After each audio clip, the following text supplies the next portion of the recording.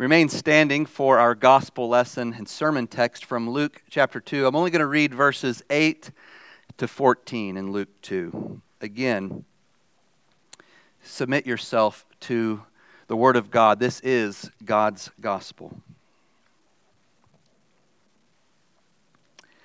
Now, there were in the same country shepherds living out in the fields, keeping watch over the flock by night. And behold, an angel of the Lord stood before them, and the glory of the Lord shone around them, and they were greatly afraid. Then the angel said to them, "Do not be afraid, for behold, I bring you good tidings of great joy, which will be to all people. For there is born to you this day in the city of David a Savior, who is Christ the Lord. And this will be the sign to you. You will find a babe wrapped in swaddling clothes, lying in a manger." And suddenly there was with the angel a multitude of the heavenly host, praising God and saying, "Glory to God in the highest, and on earth peace, goodwill toward men." Thus far the reading of God's word. This is the word of the Lord. Amen. Let's pray. Thank you, God, for sending peace in the person of Jesus Christ, your Son and our Lord. Help us today to meditate on our peace with you and to treasure in our hearts, even as Mary did, these wonderful things. We need your help, and so we ask for it now in the name of Jesus. Amen. Please be seated.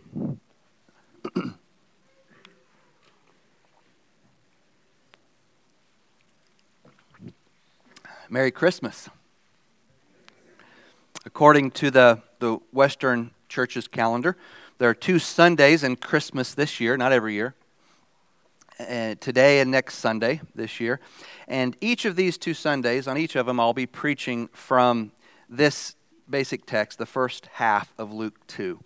Next Sunday will be my more typical expository sermon. We'll walk through the text, we'll consider the historical context, and we'll make theological applications and practical applications along the way. But today we're going to focus in on one section of this bigger passage, even on one verse, in fact, on one word. The section is the one that I read just now, verses 8 to 14, and you may have guessed from the title which verse we're going to home in on. Verse 14 is perhaps the most famous Christmas passage of them all. It's where the heavenly host make themselves known to the senses of these shepherds just outside of Bethlehem. And they sing, "Glory to God in the highest, on earth peace, goodwill toward man." How would you like to have attended that great cosmic, choral event?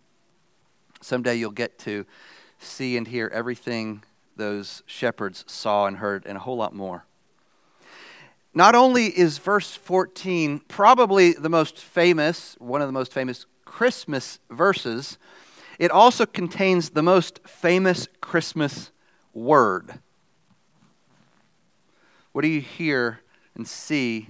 Which word do you hear and see more than any other word during this time of year?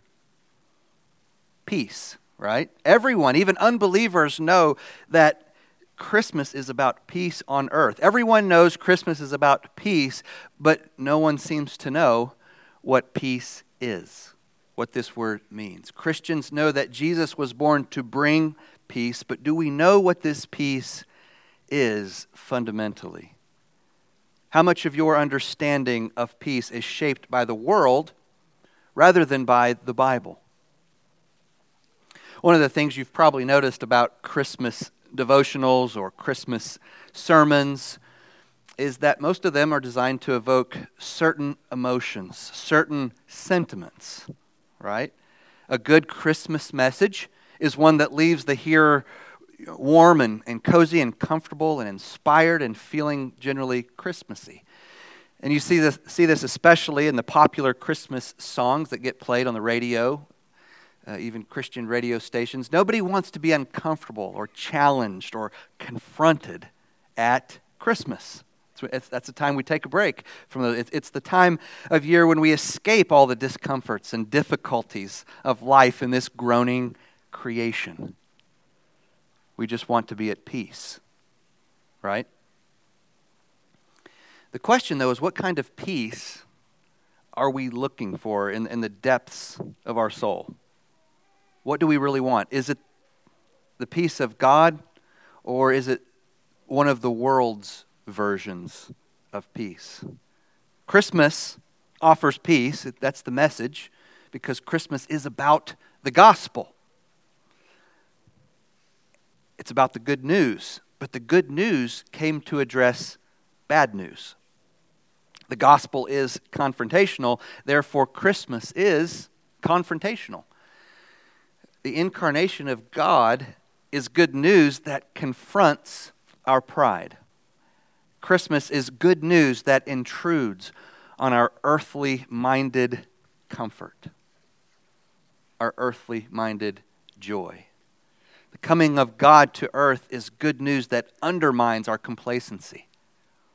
Christmas is good news that challenges our worldly notions of peace. If we answer honestly the question, what is peace? What peace is the heavenly host referring to in verse 14? What is biblical peace? What kind of peace did God incarnate give to planet Earth? If we answer these questions honestly, we'll become uncomfortable before we become comforted. The first thing the tidings of comfort and joy do is to make us a little uneasy. The gospel causes dissatisfaction before it accomplishes joy, satisfaction, contentment. It produces holy discontentment before it cultivates godly contentment. And this doesn't just happen at the beginning of the Christian life. The good news of Jesus Christ continually takes believers from one degree of glory to another by breaking us down and building us up, by making us uncomfortable before it comforts us, by confronting us with our false notions of peace for the purpose of instilling in us the real thing. Okay, so it doesn't just break us down. It doesn't just knock us down. It does so to build us up, to glorify us, to make us more like Jesus. So what is the peace that the angels refer to in verse 14? The best way to answer this question is to first look at what this peace is not, and then to look at what it is. So what kind of peace did the incarnation of God not accomplish? At least not yet, as we'll see. Well, the coming of Christ did not accomplish absolute political peace. Someday Jesus will establish absolute world peace. That's a definite. But we don't experience anything like that now, do we? Later in this same gospel that I just read from, in Luke 21:10, Jesus says that between the time of his first and second coming, nations will rise against nations and kingdom against kingdom. Verse 12, people will lay their hands on you and persecute you, and you will be brought before kings and governors for my name's sake. This will be your opportunity to bear witness. Over the last 2,000 years, we've seen these words of Christ fulfilled in every single generation. The last century or two have produced as much bloodshed in war, as much persecution of Christians as any period has. As the gospel goes forth to all the nations, as the Great Commission is fulfilled, as the mustard seed turns into that tree, as the leaven makes its way through all the flour, the devil's furious resistance intensifies, as we see in Revelation 12. Now, as Americans, we're largely shielded from this because here we still experience a level of religious and political freedom that most Christians during the last 20 centuries have not enjoyed. But if we broaden our historical and geographical lenses, we'll see that the world has been beset with warfare, and the church has been racked with persecution even as it grows, ever since Jesus uttered those words in Luke 21. Christians throughout the world regularly have opportunity, as Jesus says, to bear witness. And we in America will likely have an increasing number of opportunities to bear witness as well. Jesus wasn't born to wipe out war and persecution. He didn't come the first time to establish political peace. He didn't even come to create domestic peace in its fullness. Domestic peace is, you could say, political peace in the home, in the family. And Jesus doesn't even promise that in its entirety. There's a great Christmas verse later in Luke that for some reason never gets read. I've never heard this verse read during Christmas time. I'm sure you know which one I'm talking about. Of course, I'm referring to Luke 12:51, that inspiring and uplifting verse where Jesus says, "Do you think I came to bring peace on earth? No, I tell you, but division." Do you know any Advent or Christmas songs based on that verse?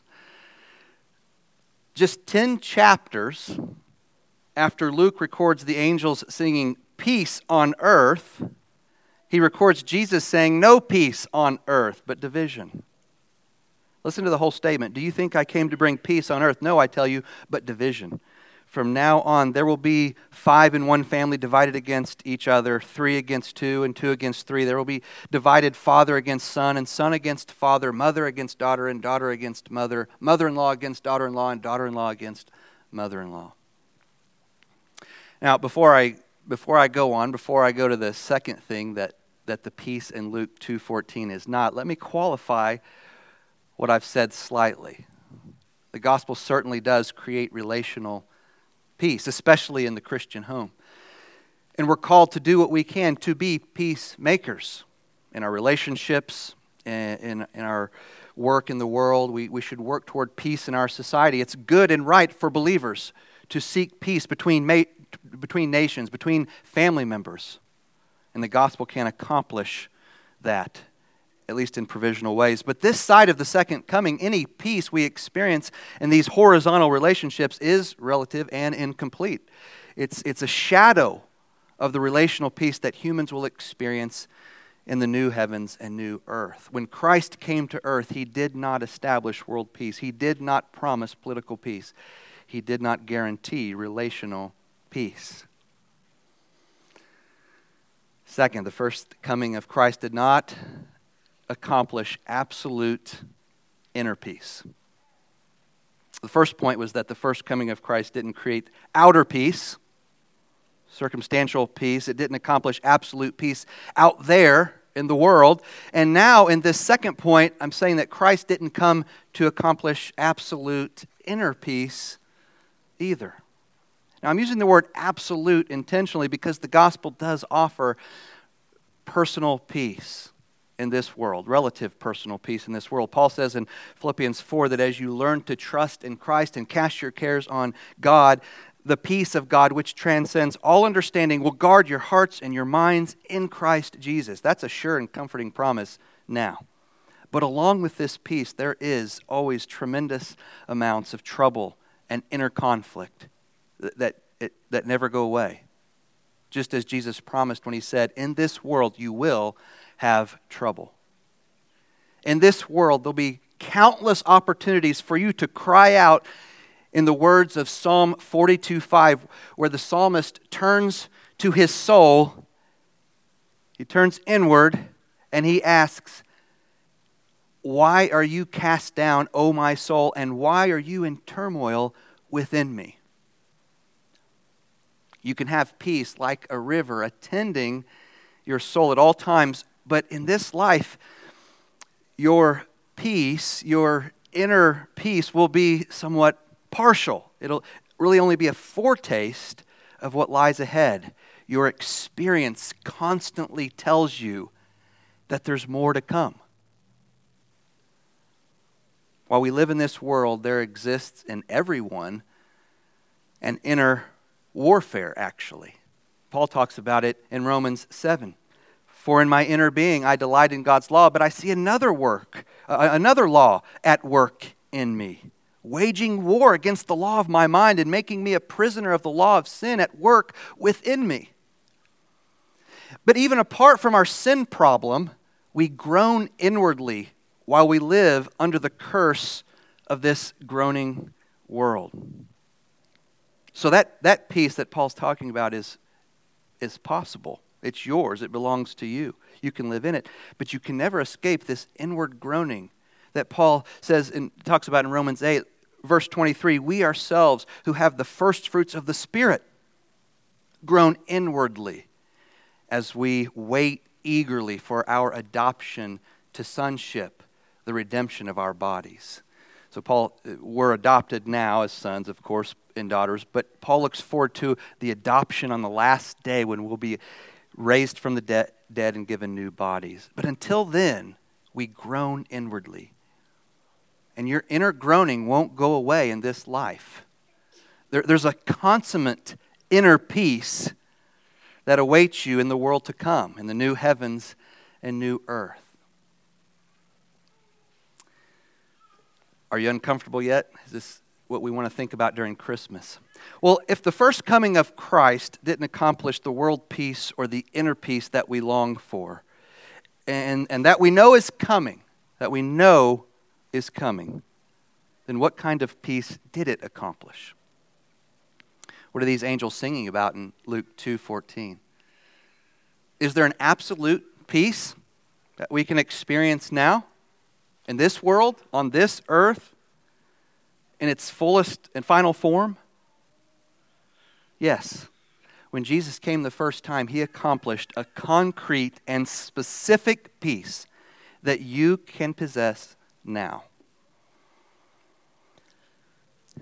John's father sang about it a little earlier in Luke 1. When Zechariah's mouth was finally opened, he was filled with the Holy Spirit and he prophesied. At the climax of his song, he speaks to his newly born son, John. This is John the Baptist.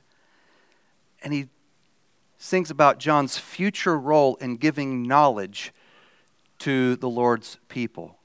Knowledge of what? Knowledge of their salvation and the forgiveness of their sins. And at the end of his song, he calls this salvation, do you remember? The way of peace. The way of peace. And so when we read about this peace in Luke 2, we need to be thinking about the peace that that Zechariah had just sung about. Salvation through the forgiveness of sins. Jesus gives an absolute peace now.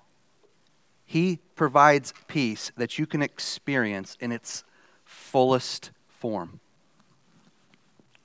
Salvation through the forgiveness of sins. The peace the angels are talking about fundamentally, you see, is peace with God. Peace with God. And when you have this peace, you have all of it in its full and final form. World peace is not promised in your life. Even inner peace is somewhat provisional, often elusive. We wait for the day when we will experience it fully and permanently. But absolute peace with God is yours now in Christ.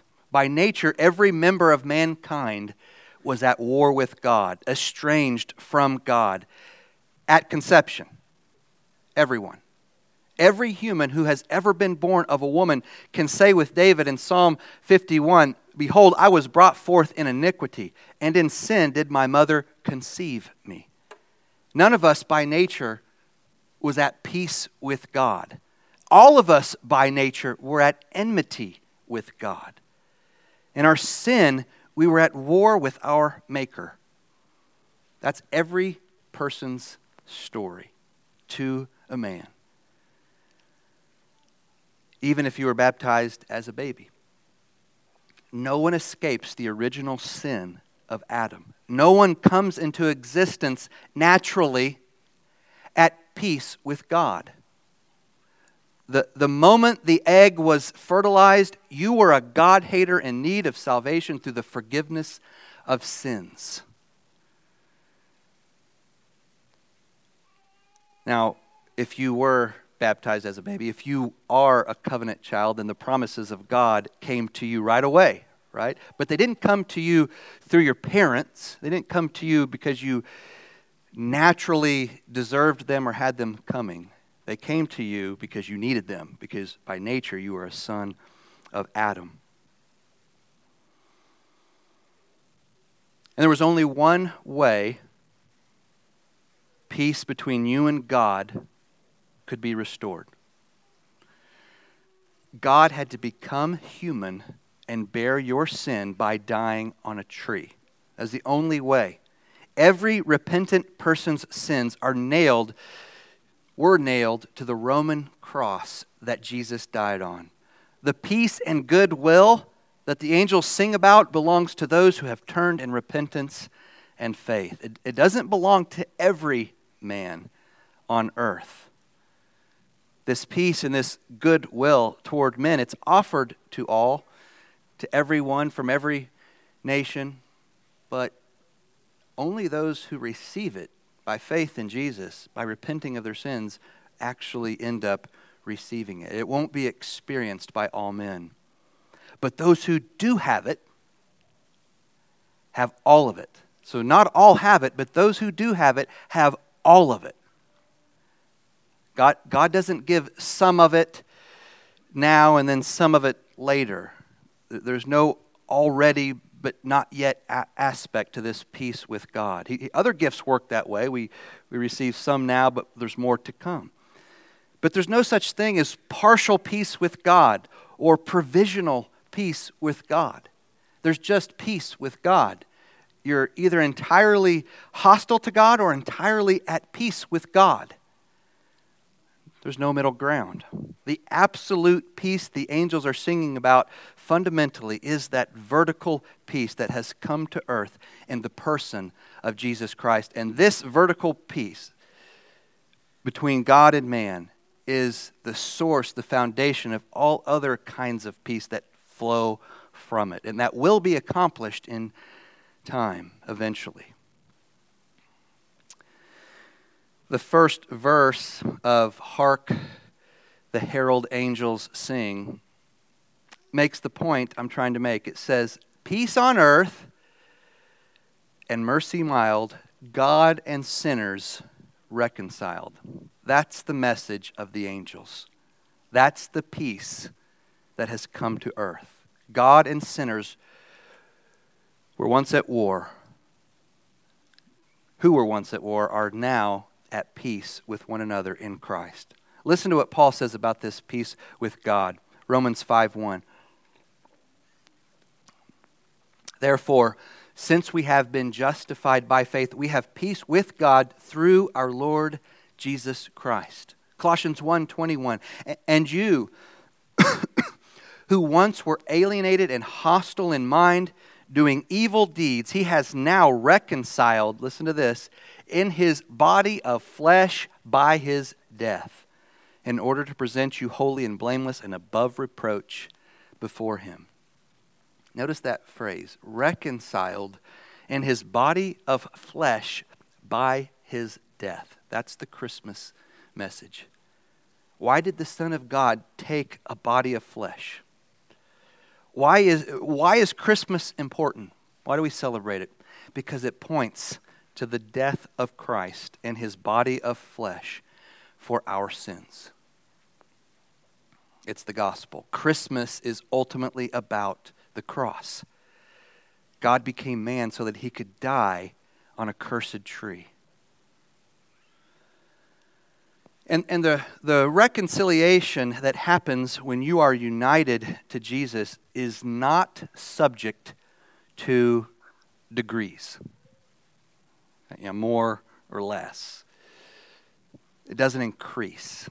You can't be sort of reconciled to God or mostly reconciled to God. Either you are or you're not. Either you're at peace or you're not. If you're a believer in 10 trillion years from now, your peace with God will not be any greater or deeper or fuller than it is today, right now, this very second. The Christian faith is truly the only religion that offers this kind of peace with God. Man-made religions try to obtain peace with God through trying harder to be good, right? So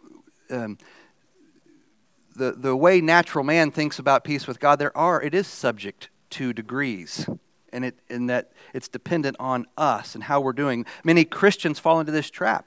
I fall into this trap. You do as well.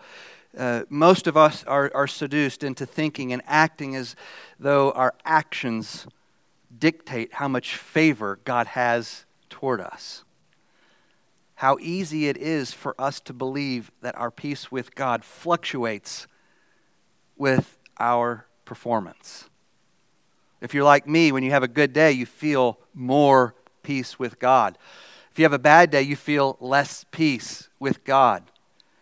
And not often enough do you explicitly tell yourself that by faith in Christ alone, you have perfect peace with God now, in this life, on this earth, in this world, at this moment.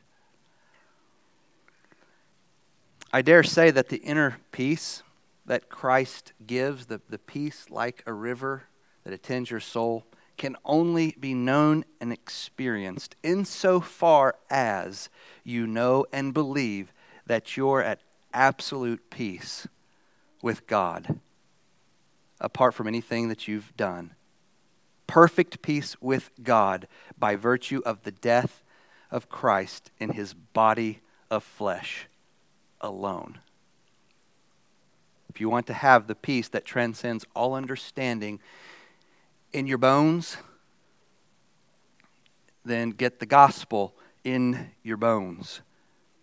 Put to death that lingering, try harder religion and accept the absolutely free living water that we read about in Revelation.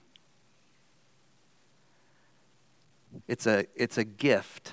It's free. And he has given it to you in his Son, Jesus Christ.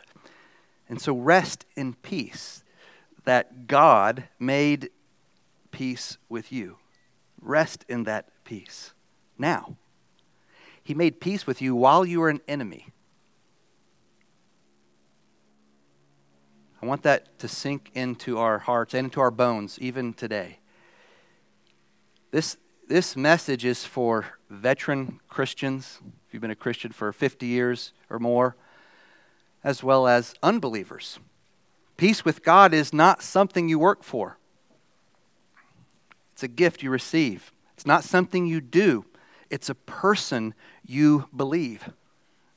It doesn't come from within. It came to you from without, outside of you. It wasn't produced in you or in this world.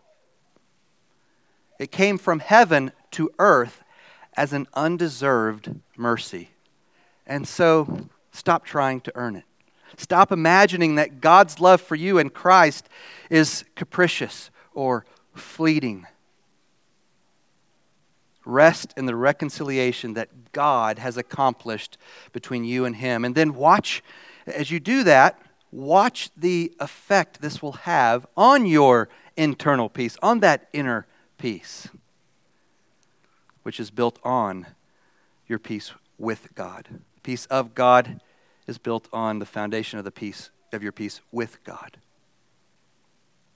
There are two and only two types of people in this world, in this room. There are those who have not received the peace with God, people who haven't been reconciled to God by his Son's death through the body of flesh. And there are those who have received it, but they struggle to let this absolute, objective peace lead them into the depths of inner peace, subjective peace, peace that, when it's experienced, transcends all understanding. And if you don't have peace with God at all, if the blood of His Son has not been sprinkled on your heart as you've trusted in Him to save you from your sins, the first thing you must do to receive this peace is to recognize that you're at war with God. The reason most people don't have peace with God is that they don't believe that they're natural-born God haters. Most God haters would not style themselves as such. To those of you who are at peace with God, and which is most of us today, right? Most of us here. I want you to deal with this question during the rest of the Christmas season, okay, in the next 10 days. Is my peace with God the wonder of my life? Do I think about it constantly? Does it consume me? Let me ask it in the second person. Is the peace that God has established with you in Christ through His death, is it the wonder of your life? Do you think about it more than you think about anything else in the whole world? You who are estranged from God Most High have been reconciled to Him through Christ's body of flesh in death. You have received salvation through the forgiveness of your sins. Are you captivated by this reality more than you're captivated by anything else? If not, there's no better way, no better time, I should say, than Christmas to let this intensely wonderful news grip you in a new and fresh way. There's a delightful verse in 1 Peter, the first chapter, where Peter is talking about the gospel of salvation.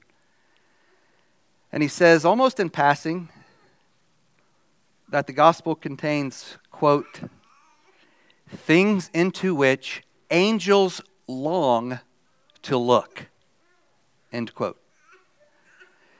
Now, I know there's some smart and spiritually minded people here in this congregation, in this worship service, but the angels are smarter and wiser and deeper than all of us. They've accumulated a lot of wisdom over the millennia. They get the big picture and the little picture better than we do. They're great and wonderful spiritual beings. And yet they never tire of thinking about and rejoicing in and reflecting on, looking into the gospel. The gospel. You won't ever hear an angel say, yeah, salvation through the forgiveness of sins is pretty terrific. The peace that God has made with humanity through the blood of His Son is great news, but let's get on to deeper things. Peter's phrase, things into which angels long to look, comes at the end of the paragraph. And the beginning of the paragraph starts this way. Concerning this salvation. The angels long to study this great salvation that God has brought about in Christ. It captivates them. They think about it all the time. And it's not even for them.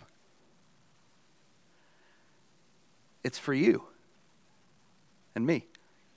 God's peace and goodwill came to earth for you in the person of Jesus Christ. Here's another delightful verse about angels from Hebrews 1, verse 14. It says that the angels are ministering spirits sent out by God to serve those who will inherit salvation. Let that verse sink in. The angels are ministering spirits sent out by God to serve as servants to us who will inherit salvation. Do you long to look into your salvation as much as the angels ministering to you, serving you, do?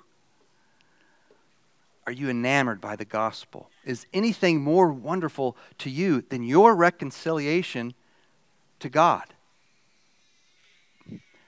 Have you ever received a greater, more important gift than the forgiveness of your sins? There's nothing deeper than the gospel.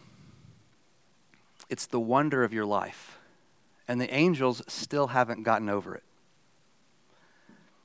A lot of problems in your life come because you've gotten over it. A lot of problems in my life come because I've gotten over it. The reason you're having a difficult time forgiving a family member or a brother in Christ is that you've gotten over your peace with God. Could it even be that some of the troubles in your life loom so large because you're less than captivated by your salvation through the forgiveness of sins? You're anxious about that thing in your life. But here God is, the one who made peace with you when you were estranged from Him. And He's telling you that you have peace with Him and He's in charge of everything. It's all good. Don't ever get over your peace with God. Never get over the salvation Christ won for you in His body, in the flesh of His body. Don't ever stop longing to look into the wonders and the glories of the gospel of Jesus Christ. One day, there will be absolute political peace, absolute economic peace, absolute relational peace, absolute world peace. The whole earth will be full. It'll be full of peace, as full as it can get of peace at every level of every kind. One day you will experience absolute inner peace, a peace that surpasses anything you can experience in this life. But today, right now, if you believe in Jesus, if you're in Christ, if you've turned from your sins to follow Christ, you have absolute peace with God now, and you have it in its fullest and final form. This means that you're equipped to be a peacemaker. Through you, people of God, that end times peace that is yet to come can begin to become a reality now. You are agents of the peace of God now that flows from your peace with God. Because God has reconciled you to Himself, you're equipped to bring about reconciliation in your relationships. Because God has made peace with you, you're equipped, as far as it depends on you, to live peaceably with all and to live in harmony with one another. Because God blessed you when He could have just cursed you, you're equipped to bless those who persecute you rather than cursing them. Because God did not repay you evil for your evil against Him, you're equipped to repay no one evil for evil, but instead to give thought to do what is honorable in the sight of all. Because God didn't take out His rightful vengeance on you, you're equipped never to avenge yourself, but to leave it to the wrath of God. Because God fed you when you were hungry and gave you something to drink when you were thirsty, you're equipped to feed your enemy when he's hungry and to give your enemy cold water when he's thirsty. Because God overcame your evil with good, you're equipped by His Spirit not to be overcome by evil, but to overcome evil with true good. Because God has forgiven you in Christ, you're equipped to be kind and tender-hearted to one another, forgiving each other as you have been forgiven in Christ. Christian, you're at peace with God. Revel in this wonderful reality, this great news. During this Christmas season, may God rest ye merry. That is, may He cause you to be merry more than ever as you learn to rejoice anew in your peace with Him. God rest you merry, gentlemen and ladies and children. God make you merry. Let nothing you dismay. Remember Christ our Savior was born on Christmas Day to save us all from Satan's power when we were gone astray. O tidings of comfort and joy. Let's pray. We thank you for these tidings of comfort and joy. Oh, Father, we are grateful that when we had gone astray, when we were content in our estrangement from you, content to live in our sin, when we were ignorant of your promises in Christ, you reconciled us to you. You made peace with us while we were your enemies. Oh God, help us to rejoice in this truly. And Lord, may this week, this good news become more central to us, to our thoughts, to our decisions, to the way we spend our time and our resources. And we ask that your Spirit, who has united us to Christ, would continue to move us, to bring us from one degree of glory to another as we learn to trust in Jesus more. We ask for this in His name, the name of Jesus. Amen.